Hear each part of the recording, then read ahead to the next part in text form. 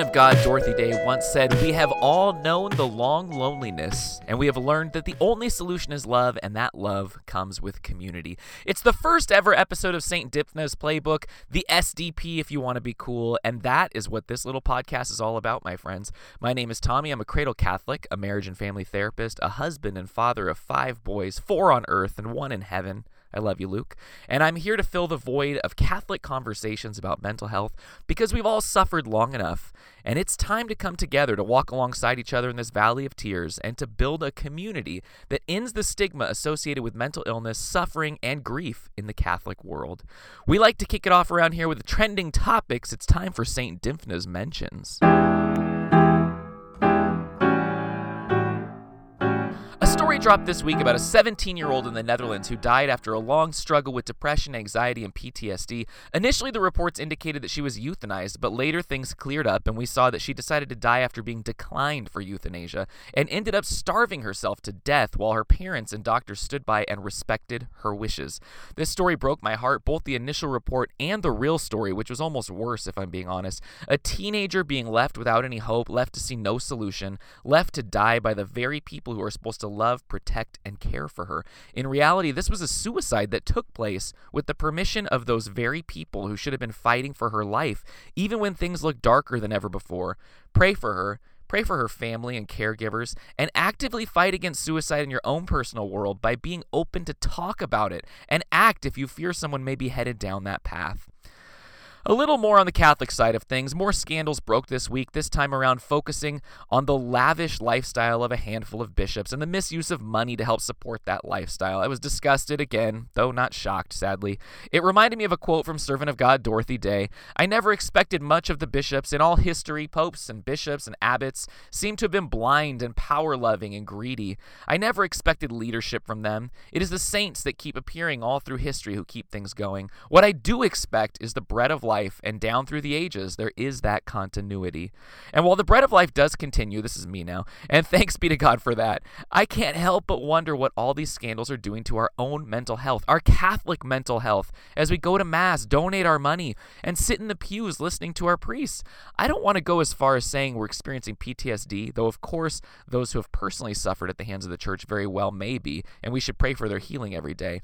But these scandals do weigh us down and leave us with a sort of vicarious traumatization, where we start to exhibit similar signs: hypervigilance, negative thinking, hopelessness, helplessness, and mistrust. And I think the church needs to address the impact this has had on all the faithful. Just like when you go into therapy and you find out exactly what's going on for you, you receive a diagnosis, for example, the church being willing to acknowledge the vicarious traumatization that has been caused will be the first step in us doing something about it.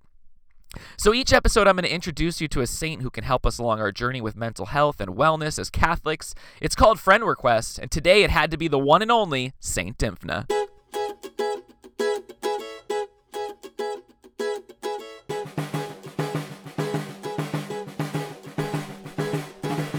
Dymphna was born in Ireland sometime in the 7th century to a pagan father and devout Christian mother. When she was 14, she consecrated herself to Christ and took a vow of chastity. Soon after, her mother died, and her father, who had loved his wife deeply, began to suffer a rapid deterioration in his mental stability. So unhinged was Dymphna's father that his counselors suggested he remarry. Though he was still grieving for his wife, he agreed to remarry if a woman as beautiful as she could be found. And guess what? He settled on Dymphna herself.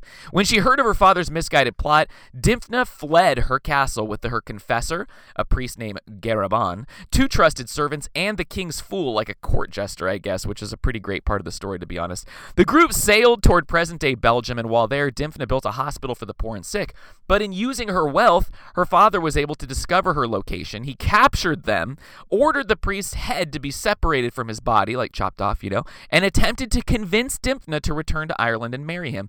When she refused, her father drew his sword, struck her head from her shoulders, and left her there. When Dymphna died, she was only 15 years old. Saint Dymphna is the patron saint of those suffering from mental health symptoms and those who help them, and her feast day is May 15th. If you find yourself suffering, reach out to her in prayer. Believe that she will intercede on your behalf before the throne of Christ, and trust that she will be with you, suffering with you, and loving you all the way through the darkness.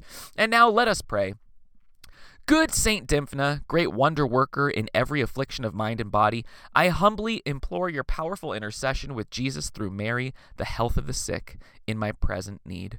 For all those listening to the podcast and their families, that they may receive comfort in their struggles, compassion from others, and an increase in faith even in their darkest times.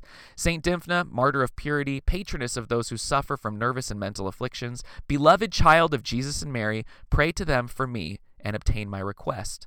Our Father, who art in heaven, hallowed be thy name. Thy kingdom come, thy will be done on earth as it is in heaven. Give us this day our daily bread, and forgive us our trespasses, as we forgive those who trespass against us. And lead us not into temptation, but deliver us from evil. Amen. Hail Mary, full of grace, the Lord is with thee. Blessed art thou among women, and blessed is the fruit of thy womb, Jesus. Holy Mary, Mother of God, pray for us sinners now and at the hour of our death. Amen. And glory be to the Father, and to the Son, and to the Holy Spirit, as it was in the beginning, is now, and will be forever. Amen. Saint Dymphna, virgin and martyr, pray for us. And now you can't do therapy over Twitter, but I'm happy to take your tweets and help you explore a bit in the hopes of finding a light in the darkness. It's time for Twitter therapy.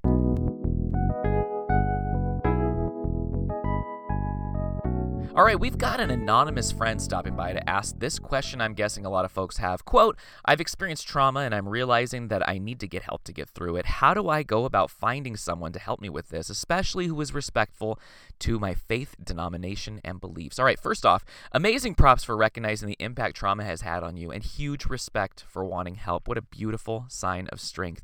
Trauma can result in so many different symptoms that make it hard for us to function. Nightmares, irritability, guilt, depression, hypervigilance, like always waiting for something bad to happen and kind of always looking around expecting it, anxiety, panic attacks, so much more depending on the person and the trauma. Thankfully, therapy can be really effective for helping get through these, and not necessarily by re-experiencing your trauma in detail. I know that terrifies a lot of people when they think about going into therapy, that they're going to have to retell every detail and it's going to traumatize them. But it doesn't have to be that way. It can be therapy that helps you specifically. It can be targeting on the symptoms that are causing you problems. It can be, what do I do when I start to feel panic coming on? What do I do when I start to visualize something that happened? What do I do if I woke up from a nightmare about my trauma and I want to be able to get back to sleep? It can also be about re-going through the trauma and trying to figure out how it impacted you. That's totally cool if that's what you want, but it doesn't have to be that, and I want people to know that's the truth. Everyone is different. Everyone needs to find a therapist who matches with what they're looking for. So, unfortunately, many of us are left with whoever is given to us by our insurance provider, and that kind of limits our choice. But I will say most therapists are proficient at many different styles, and if you present kind of what you think you're looking for, it can help drive therapy in an effective direction for you. For example, for me, when I go into therapy, I want to work on my problems, tackle them, and get it done. I want homework, I want worksheets, I want things that are going to help me. I don't want to sit around and talk about how I was adopted and how that's impacted me. And a therapist can help me with that by selecting a specific type of therapy that'll drive that. Another thing, change if they suck. You have to change your therapist. You cannot suffer through being with the same therapist forever. They won't mind. If you don't like going to therapy, they don't probably like the session either because they feel like it's not going somewhere good. So be willing to call your provider or whoever and make a change to somebody else. Be willing to help your therapist be culturally competent with your Catholicism by teaching them. So many people ask about finding a Catholic therapist, but when someone comes in from a culture I don't know, I need them to help me understand what it's like to be in that culture. And as Catholics who are devout, we need to do that for our therapists too, especially around topics like divorce, contraception, right? These things that we take seriously that maybe the therapist won't understand. So be willing to teach them, and then you can have success. All right, at Going Blonzo, the brains behind my favorite t-shirt, a Saint Dymphna one, by the way. I'm wearing it right now, you guys. Checked in with this question: how is mental health implicated in your struggle to attain holy virtue? What is mental illness? What is sin? Who should we seek to help us discern what is one or the other? First of all, thank you so much. It's very important for everyone to hear this. No one chooses to be mentally ill. No one would choose to be depressed or to have panic attacks. So we have to separate it from sin, which we deliberately choose with free consent of our will right off the bat. In addition to that, We have to realize that people struggling with mental health issues may make decisions they wouldn't make if they weren't suffering. And we have to realize if someone engages in a behavior that hurts us in some way, if they're struggling with mental illness, it's really the illness acting out and not the person. This is so important for helping to end the blame and guilt that so often comes up, especially in our families. What is mental illness was a part of the question here, and I think it's really important to think about it in terms of being impaired in our ability to function. The difference between being sad and being depressed is that people who are sad still do what they need to do to get through the day, but they feel awful doing it. People suffering from depression are unable to accomplish these tasks, or if they do, it's extremely difficult. It's like you're walking through mud constantly trying to do things. You don't even feel motivated to take a shower. You don't even feel motivated to eat. Just as an example, sorry. It's extraordinarily difficult. So I think it's always a good idea to be in contact with a priest or religious sister or holy layperson you trust to help you navigate the spiritual life. And thankfully, the internet has helped quite a lot with that, right? But don't have any qualms about seeking out a therapist to help you on your journey as well. Please understand, you can suffer from mental health symptoms and become a great saint. Many have done so before you, and you and I can hopefully follow in their footsteps. And helping me pull together enough content for the first show, my good pal Jane Corvamaker, who flew all the way down here for Charlie's baptism because she's that awesome, checked in to ask this question.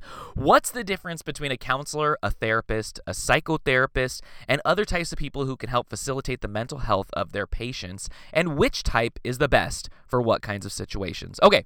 First of all, so I'm a marriage and family therapist in California, and I will say that different licenses are sort of the cool thing in different locations, right? So if I went to try and become a marriage and family therapist in Missouri, let's say, that might not be the thing. They might have licensed professional counselors. So it's important to know that many of these different things basically do the same thing. There's a little bit of different training involved, but a therapist can also call themselves a psychotherapist, can also call themselves a counselor. It kind of goes all these different directions. So I think it's important to know that, like, if someone calls themselves a marriage and family therapist or a licensed clinical psychologist, these people have licenses. They went to school. If they're a psychologist, you can call them doctor because they've earned a doctorate degree. And if they call themselves a life coach, they might not have any sort of standards behind them or any sort of schooling. Now, that doesn't mean that somebody can't give you amazing advice. Just like if someone's still in their traineeship or internship as a therapist or a social worker, they can still give you amazing help because it's about the person, right? A little bit about the experience, but a lot of people can just give you that unconditional positive regard that you need. So I would say you should be encouraged to see somebody who's a trainee, someone who's an intern, somebody who's a life coach if that's going to work for you. You have to do what's going to work for you. The psychologists that I mentioned before are able to do testing, which is a really big deal, especially for kids. If you need your kids to get some sort of testing, let's say for autism, ADHD, all these different things, or if you need to go in for some sort of actual testing where you fill out forms and people analyze it and make reports, that's a psychologist. That's not something that I can do, just so you guys know. And if you need medication, you have to go see someone called a psychiatrist. So no, a therapist is not a psychiatrist. A therapist is not a doctor. You have to at least be a psychologist to get that going, right? So I want you guys to be able to know that because I think that's a question that a lot of people have. All right, thank you for that question, and thanks everyone. That's it for today's episode. Until next time, go easy on yourselves. Take care of yourselves. And if you feel like you're in a place where you can't even bring yourself to pray, don't worry. I'll be praying for you, and so will Saint Dymphna. Take care, you guys.